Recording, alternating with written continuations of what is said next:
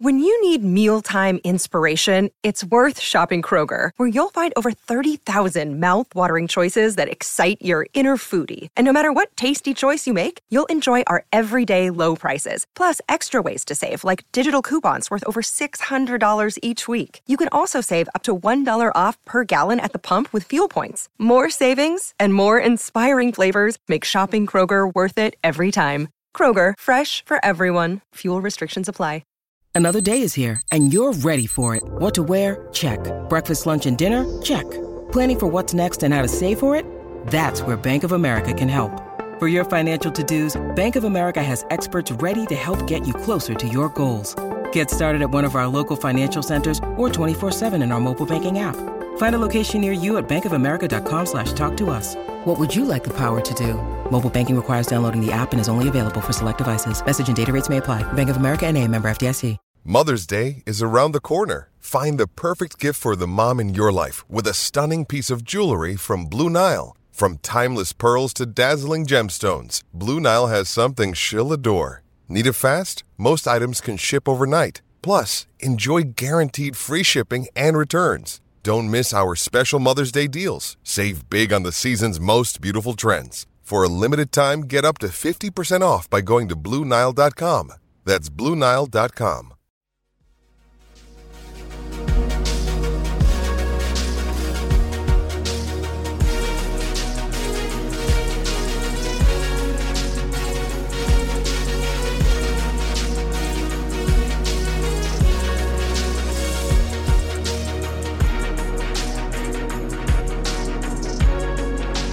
Hello, everyone, and welcome back to another episode of the Pennsburg Podcast. I am your host, Garrett Bahana, and as always, alongside me, fellow Pennsburg writer, Robbie Noggle. Robbie, how have you been since last week's episode?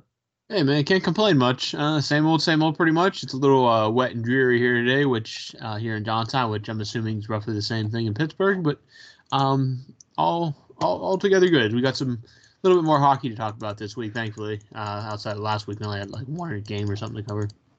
That we do, Robbie. We have multiple games to cover, and we have one big milestone to talk about, which I'm sure if you're listening to this podcast, you're already familiar with, and we'll get to that momentarily. Let's start with the Ottawa game. The Penguins played the Ottawa Senators on February 10th, 2022. A game that didn't feature a lot of offense, Robbie, but a game that the Penguins found a way to score twice. The Penguins win 2-0 over a rebuilding Ottawa Senators team, one that featured Matt Murray. Matt Murray, former Penguins goaltender, who really played well, all things considered, Robbie. Finished making 42 saves on 43 shots. Good for a .977 save percentage. However, he takes the L in this one in his first game playing against his old club. Penguins win 2-0. Goals from Jeff Carter, and Brian Rust gets the empty netter at the end of the third period. Robbie, Pittsburgh outshoots the Senators 44-26. They go 0-2 on the power play, win 49% of their faceoffs. Like I mentioned, not a lot of offense here, but what did you take away from a nice, comfortable 2-0 victory over the Senators on February 10th? I took away a couple of things from this game. One, I want to start by saying that I'm really glad to see Matt Murray performing at the level that he is, because there was obviously some very rough patches there, not even just in Pittsburgh, but last year, his first year in Ottawa. Matt Murray is forever a legend in Pittsburgh. I'm free to criticism of his play, but I will take no Matt Murray slander around these parts, because you don't need to look too hard to see what makes Matt Murray a legend in Pittsburgh. So very glad to see Double M, Muzz as they called him here in Pittsburgh, rebounding, looking good, looking happy, and finding a place for himself still in the NHL and being a productive goalie. And I mean, Ottawa, yeah, standings are not a great team. That team battles, and that is more than you can say of Ottawa teams in the last 5 years, I think. Is this team, they're scrappy. They got a lot of young talent. They got guys that can score. So overall, I think that my biggest takeaway from this game outside of the Penguins win was Ottawa. I mean, I know it's Ottawa, Eugene Melnyk, all that stuff has to be factored in, but that's a team that looks like showing a lot of promise, and they could be very competitive here in the next 2 or 3 years. So my biggest takeaway was more so what the Senators brought to the table than what the Penguins did. Obviously, it was great to see the Penguins get that win, kind of keep building on that momentum after the All-Star break and be able to put that 4-game losing streak behind them as quickly as possible. So the Penguins move forward February 13th, a game against a divisional rival. However, it's not one of the top-tier divisional rivals at the moment, that being the New Jersey Devils. The Penguins win this game by a score of 4-2, but not before Jack Hughes had anything to say about that. Jack Hughes gets his 13th goal of the season, gets the Devils out in front towards the middle portion of the second period of play. However, Mike Matheson, who is playing some of the best hockey of his career at the moment, gets his 7th goal of the season to level everything up. And we go into the third period of play where things get a little bit more crazy from an offensive standpoint. Brian Rust, 36 seconds into the third period, gives the Penguins the lead. Nico Hischier, however, would get the equalizer for the Devils, his 13th of the season, at the 2:51 mark of the third. Big man Brian Boyle gets his 6th goal of the season at the 6:58 mark of the third period of play. Puts the Penguins out in front 3-2, and Jake Guentzel would get the empty netter. Pittsburgh wins 4-2 here. They outshoot the Devils 35-30, win 55% of their faceoffs. They do go 0-for-3 on the power play. They outhit the Devils 20-19, according to the NHL's official website. Robbie, 2 points in the division. Again, it's not you're not playing the Rangers or the Hurricanes just yet, but 2 points within the division against an inferior opponent at this stage. The Devils are not going anywhere. They are another team that is in the midst of trying to put the pieces together. Hopefully, they have underperformed to some expectation, some belief. But look, they're not going anywhere this year. The Penguins get 2 points. They move on. What did you take away from Penguins Devils from February 13th? My takeaway was that this was a Sunday afternoon road game in Newark against the Devils. This, if you would have shown me the schedule at the beginning of the season, and this game, I don't know, was this a game that was on the original schedule? I believe so. No, it wouldn't have been. No, because at this point, every game these couple weeks would be makeups because they were originally they would have originally been scheduled. This would have been the Olympic break. So yeah, if you would have shown me this game when it was rescheduled, and I would have probably been like, we'll put that down as a loss because the Penguins struggle in Newark. The Devils always seem to give them a battle, and it was a Sunday afternoon game. They just wanted to get home and watch the Super Bowl. Reports where they were going to Crosby's house to watch the game. So, in a game where I would have put it down as an L, I will take a win no matter how it comes. And this game, hey, they did what they had to do against a team that they should beat. And again, it doesn't always have to be pretty. These games, I mean, they're still playing professionals. So you take the win. A good showing on the road in a game that they could have easily just sleepwalked through and gone on to just got on the plane and returned home. But another big 2 points here on the road, and they sweep this little road trip they have with Ottawa and New Jersey. So, Robbie, we move forward to February 15th, the day after Valentine's Day. This was the game that a lot of Penguins fans and perhaps even players and personnel had circled on their calendar for some time. The Penguins return home to face off against their bitterest of rivals, the Philadelphia Flyers. And the talk of the town for the last week or so, and we even touched on it last week, was Sidney Crosby approaching 500 career goals. Would we get some sort of fairy tale kind of story to be told on home ice in front of his fans? Would he score his 500th goal against the team that he probably hates the most throughout the entirety of the NHL, the Philadelphia Flyers? And I can report that Sidney Crosby did, in fact, score his 500th goal. The Penguins win. They beat the Flyers in overtime by a score of 5-4. Robbie, this was a very up and down game. There were positives and negatives to take away. Most notably, a lot of criticism came towards Casey DeSmith's way. Casey DeSmith had played relatively well in this last stretch of games. It looked like over the last 2 or 3 games that he had started previously, he was starting to get that confidence back. And I don't know, Robbie, if he had sort of regressed mentally, if something had gotten inside his head. He didn't have the best showing here, as he makes 23 saves on 27 shots, good for an .852 save percentage. He gets bailed out. Let's be honest, Robbie. He gets bailed out in the third period by goals on the power play from Jake Gensel to make it 4-3 Philadelphia, and a goal from Chad Ruhwedel of all people. Chad gets his first goal of the season, and I think I remember hearing on the broadcast it was his first goal in 90-something games, 92 games or something like that. Casey DeSmith gets bailed out. The Penguins go into overtime. 31 seconds into overtime, Chris Letang, who I have not mentioned to this point, played a fantastic game. For all of the Chris Letang haters on social media, he capped off, put the cherry on top with a fantastic individual effort to score the game-winning goal 31 seconds into overtime. Sidney Crosby gets his 500th goal on the power play at the 16:34 mark of the first period. It's kind of poetic, Robbie, that Crosby's 500th goal comes with the lone assist via Evgeny Malkin. There's some poetry there to take away when looking at that on the score sheet. But there was a time where I thought Casey DeSmith's back and forth play, up and down play, might have put a damper on the vibes, the positive vibes, and all the feel-good stories coming out of this. But the Penguins beat the Flyers in overtime. They get 2 points. They move forward. And as we record this, they're currently playing the Toronto Maple Leafs. But looking back, Robbie, looking back at the pomp and circumstance and knowing that the Penguins walked away with 2 points against the hated Flyers, what did you like? What did you dislike from the February 15th game against Philadelphia? What I liked is with the last 2 games, it's a big dub.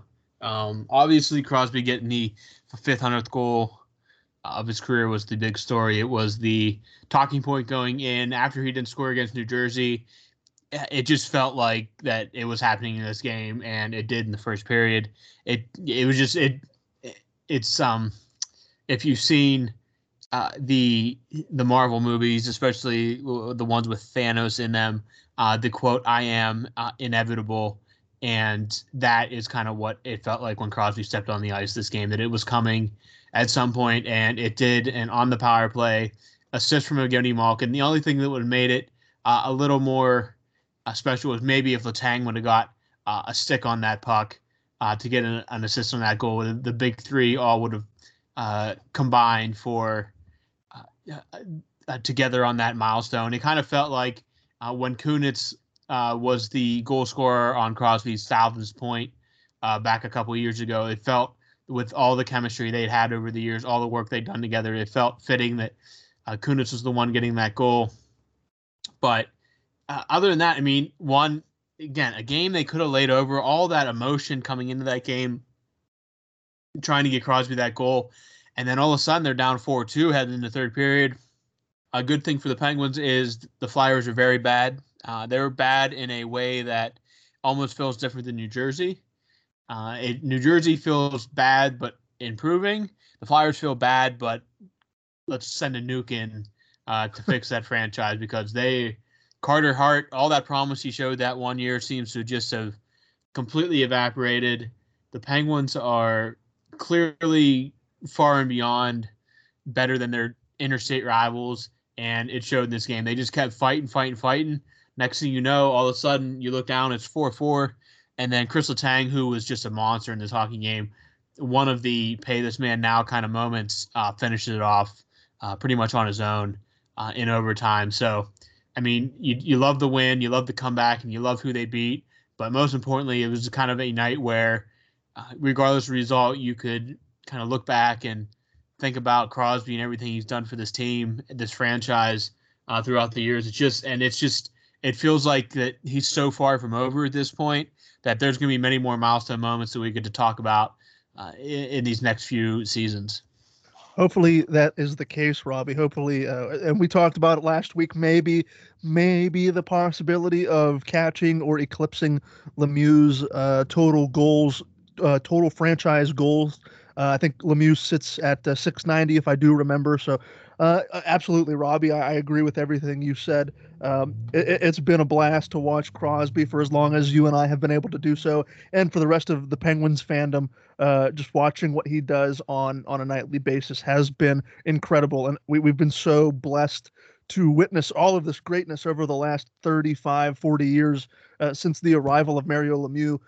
I tell everybody as often as I can, and I know I've said it 1,000 times on this podcast, don't take it for granted, because Robbie, you lived through it. I was a bit younger, but you definitely lived through those lean years in the late 90s / early 2000s. Those Penguin teams weren't, to put it kindly, they weren't the best on ice product compared to what had come before it or what has come since then. So don't take anything for granted when it comes to Sidney Crosby.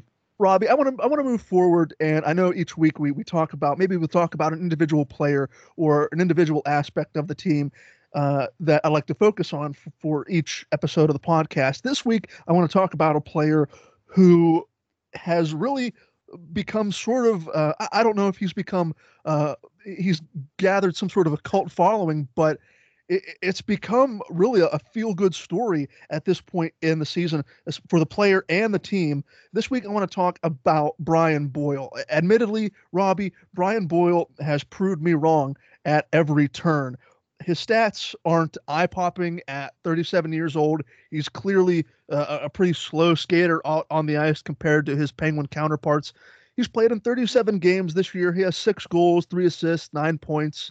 His possession metrics, they're Corsi and Fenwick, they're not really all that great, but that's not what the Penguins brought him in for when they brought him into to training camp, when they were dealing with injuries to Crosby and Malkin. They knew that Brian Boyle was a 37-year-old. Boyle himself did not play last season. He's looking for that final chance to see if he can capture a Stanley Cup. But Robbie, Boyle has become a fairly integral part to this bottom six. And especially now that Teddy Bluger has been injured, and I think he's going to be out for the foreseeable future. I have a question for you this week. Assuming that everyone is healthy come playoff time, and that's a pretty big if, considering we cover the Penguins basically, and we know that the Penguins are one of the NHL's most injured teams. Would you continue to deploy Brian Boyle as that role player on the fourth line, or maybe for a better description, that veteran glue guy, like a Matt Cullen was, the kind of player that a lot of old-timey hockey players describe as, these are veterans that you just need in the locker room and you need on the ice. They may not pop off on the score sheet all that often, but these are the veterans that you need to win championships. Would you continue to deploy Boyle in a similar fashion that he's in right now, or would you roll with the best players available when everyone is healthy, assuming that they roll with Crosby, Malkin, Carter, and Bluger down the middle through the 4 forward lines, and would you possibly keep Brian Boyle in the reserves? I mean, as long as you need Brian Boyle, I don't see any reason that you don't play Brian Boyle. And when everybody's healthy, I mean, knock on wood, that actually happens at some point. I think that, I mean, it's a good problem to have when you're looking at squeezing a guy out of the roster, but that guy could easily be in your roster. So I think if it comes to that, Jeff Carter said the other day that he's very comfortable playing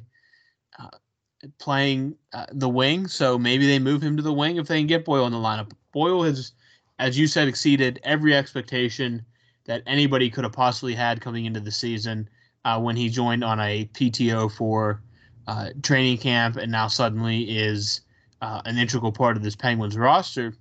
That he kills penalties, he generates a good pressure when he's on that fourth line. I mean, he's given you exactly what, more than you expect. You don't expect him to go out there and give 80 or 80, like 20 minutes a night, 80 points a season or anything like that. Not even, I mean, he's so much more to that for the Penguins than just a guy that banks the points. He's consistent, he's solid. I mean, you don't need him to be out there scoring a bunch of points. Just do what he does, kill penalties, play solid when you're on the ice, win some faceoffs. So yeah, I think as long as there's a spot for him, you play him. And if it gets to the point where he's your 13th skater, hey, that's a good problem to have as well in case something does happen to one of those guys. He can easily come out of the press box, lace on the skates, and get out on the ice and be effective. So yeah, I think as as long as there's a spot for him, Brian Boyle is in the lineup. And if they think that he's valuable enough that they have to make room for him, whether it's moving Carter to wing or trying some different line combinations, then I'm going to trust Mike Sullivan in this case, because Brian Boyle has exceeded every expectation that anybody could have had when he came into Penguins training camp this year. He's been truly a diamond in the rough, if you can say that for a guy that's been around so long. Kind of fine for the Penguins, giving him a chance, and everything he's been through with cancer, and I mean, he's played on about what feels like 10 different teams in his career. He's just been he's such a good story too, and having a guy like that, he's going to want a cup. He's going to do everything he can to get a cup. He's going to give you his best, and he could very well be a glue guy like Matt Cullen was those years they won. So I think as long as the space is there, Brian Boyle is lacing up his skates every night. Hey, it's Kaylee Cuoco for Priceline. Ready to go to your happy place for a happy price? Well, why didn't you say so? Just download the Priceline app right now and save up to 60% on hotels. So whether it's Cousin Kevin's Kazoo Concert in Kansas City, go Kevin, or Becky's Bachelorette Bash in Bermuda, you never have to miss a trip ever again. So download the Priceline app today. Your savings are waiting.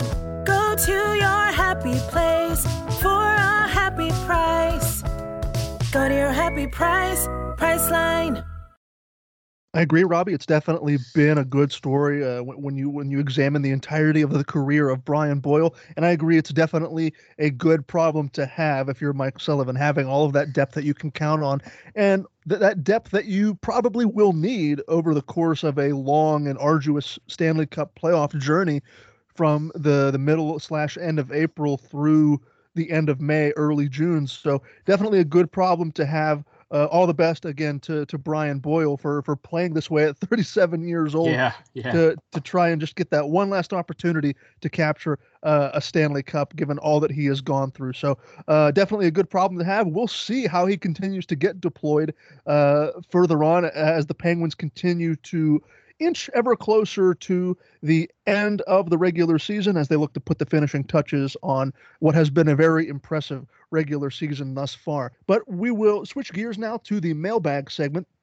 If you're a first-time listener or a long-time listener and you'd like to contribute to this mailbag segment, you can do so by following our Pennsburg podcast Twitter account. Every week we will put out a mailbag tweet asking for your participation, the listener participation. And this week, Robbie, we have 7 questions, a jam-packed mailbag, and we're going to get through every single one of them. Robbie, like always, you will get first crack at the mailbag. Question number 1 out of 3. He takes the first 3 questions here. Question number 1 comes from Brian. He asks this: between Chris Kunitz and Pascal Dupuis, or the Jake Guentzel-Brian Rust combination, which line combination has been more impactful throughout Sidney Crosby's career? When I saw this question in the format, I was really intrigued by it, and I think there's no doubt which it's the more skillful. I think it's definitely Jake Guentzel and Brian Rust, even if it's Jake Guentzel carrying the bulk of that load, because Jake Guentzel has proven time again he's not just a product of Sidney Crosby, and that's not even. I mean, Brian Rust can probably claim that as well, because Brian Rust is working himself to a very good payday. I think more impactful to Sid's career, I'm going to say that Guentzel and Rust, because I think that even if just Guentzel remains after the season, he could do a lot to extend Crosby's career, meaning that, I mean, a guy that talented is going to allow Crosby to rack up even more points, maybe hang around a year or two longer, just because he's such a good finisher that Crosby has full confidence in him to put the puck in the back of the net and get Crosby the puck when he needs it.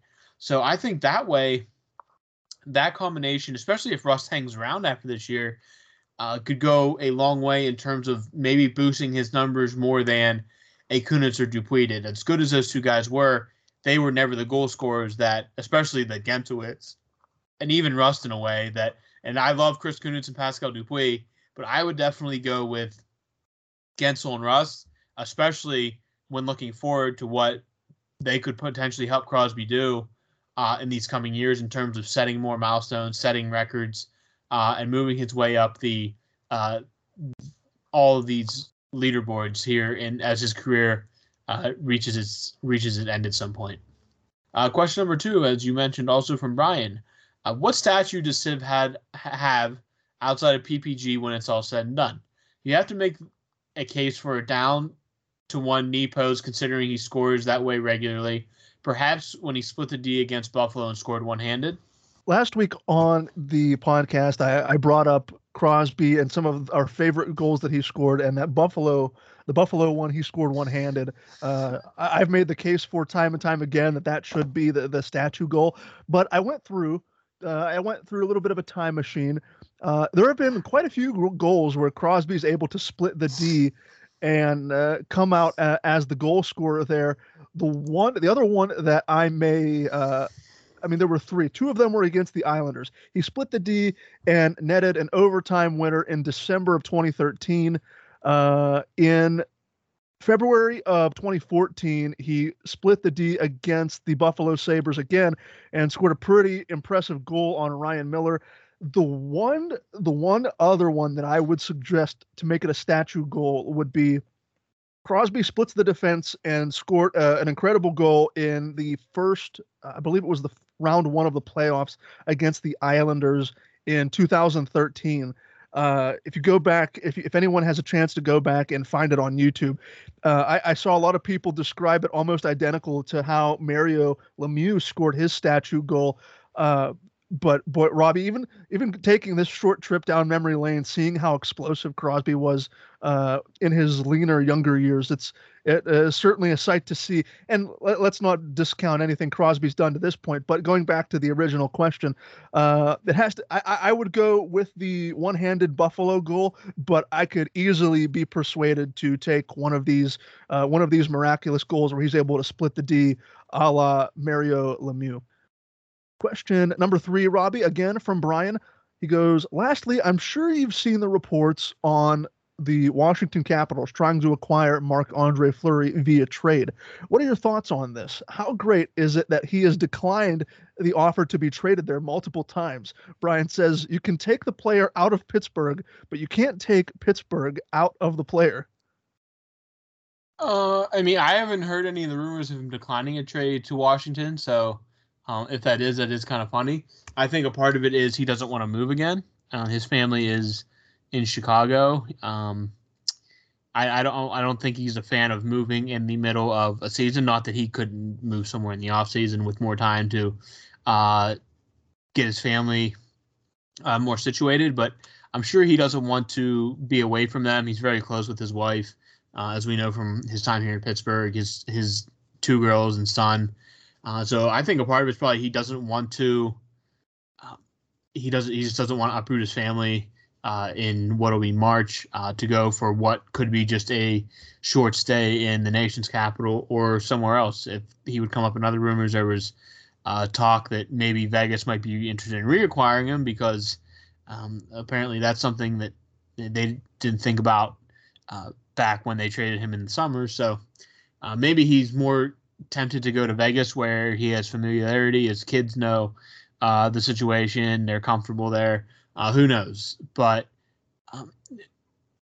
my thoughts on it, I can't blame Washington for trying to win. That's the point of running a hockey franchise. Would it be weird seeing him in the Washington jersey? Unbelievably weird. But that's a business. And the Capitals are going to do everything they can to put the best team on the ice every night. So I don't blame them for going after them, but I also understand why he reportedly may have rejected trades, not just to Washington, but other places if people come asking. Question number 4 from Brendan. Given the yield for Tyler Toffoli, who was just traded to Calgary, what do you think we could get for Kapanen or Zucker? Fairly close stats the last few years. And should we even trade Kapanen or Zucker? So for those unaware of the current situation, as Robbie mentioned, forward Tyler Toffoli was traded to the Calgary Flames. For an exchange for NHL forward Tyler Pitlick, prospect Emil Heineman, a first-round pick in 2022, and a fifth-round pick in 2023. Tyler Toffoli is a very good top six forward, but looking at what the Flames acquired him for, Pitlick, who is an established NHLer, I think he's more of a depth player, the 20-year-old prospect, a first-round pick in 2022 that's top 10 and protected, and a fifth-rounder in 2023.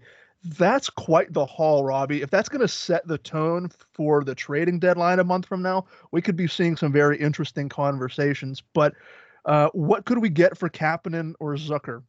Well, I went on Cap Friendly to look at Tyler Toffoli's contract situation. He has a cap hit of $4.25 million for the next 2 years following this season through the 23-24 season.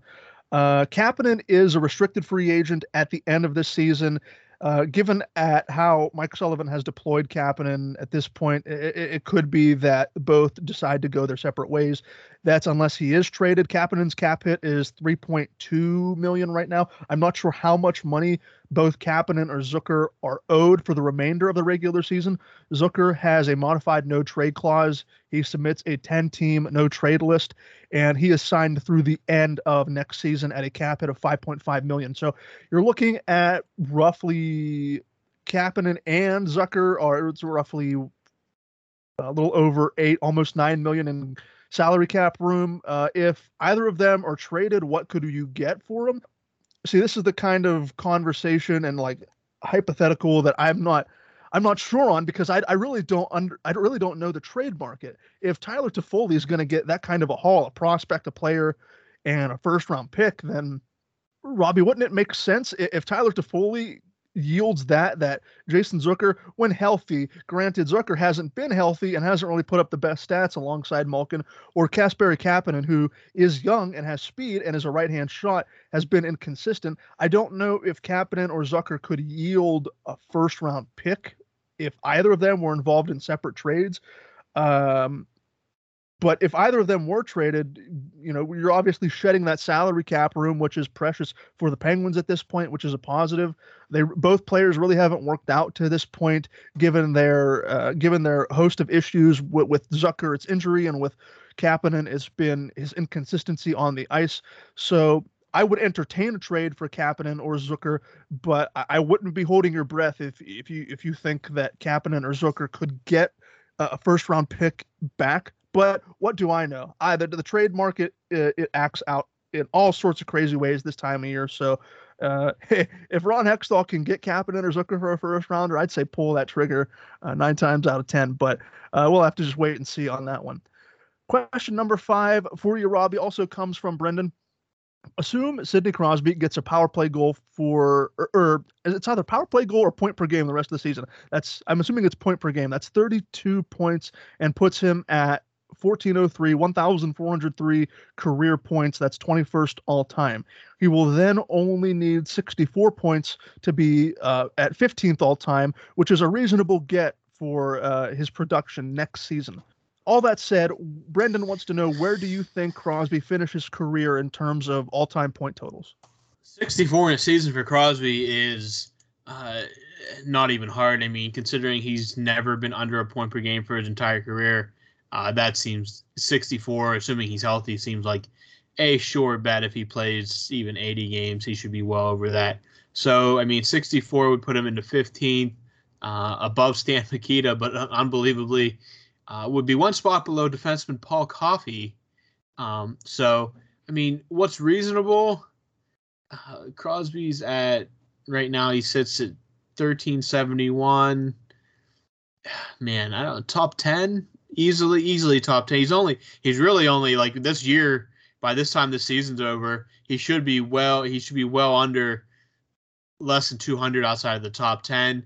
We talked last week about him breaking Mario Lemieux's franchise record, which he is now under 400 points to get to. So, I mean, if he breaks Mario's record, he is at 8th all time. So that puts him there again, and maybe he gets to 1,800.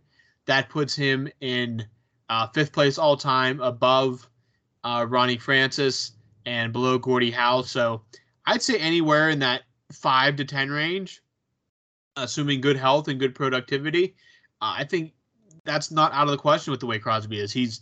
I know he's 34, he's going to be 35 this year, but he still plays like a 25, 26-year-old.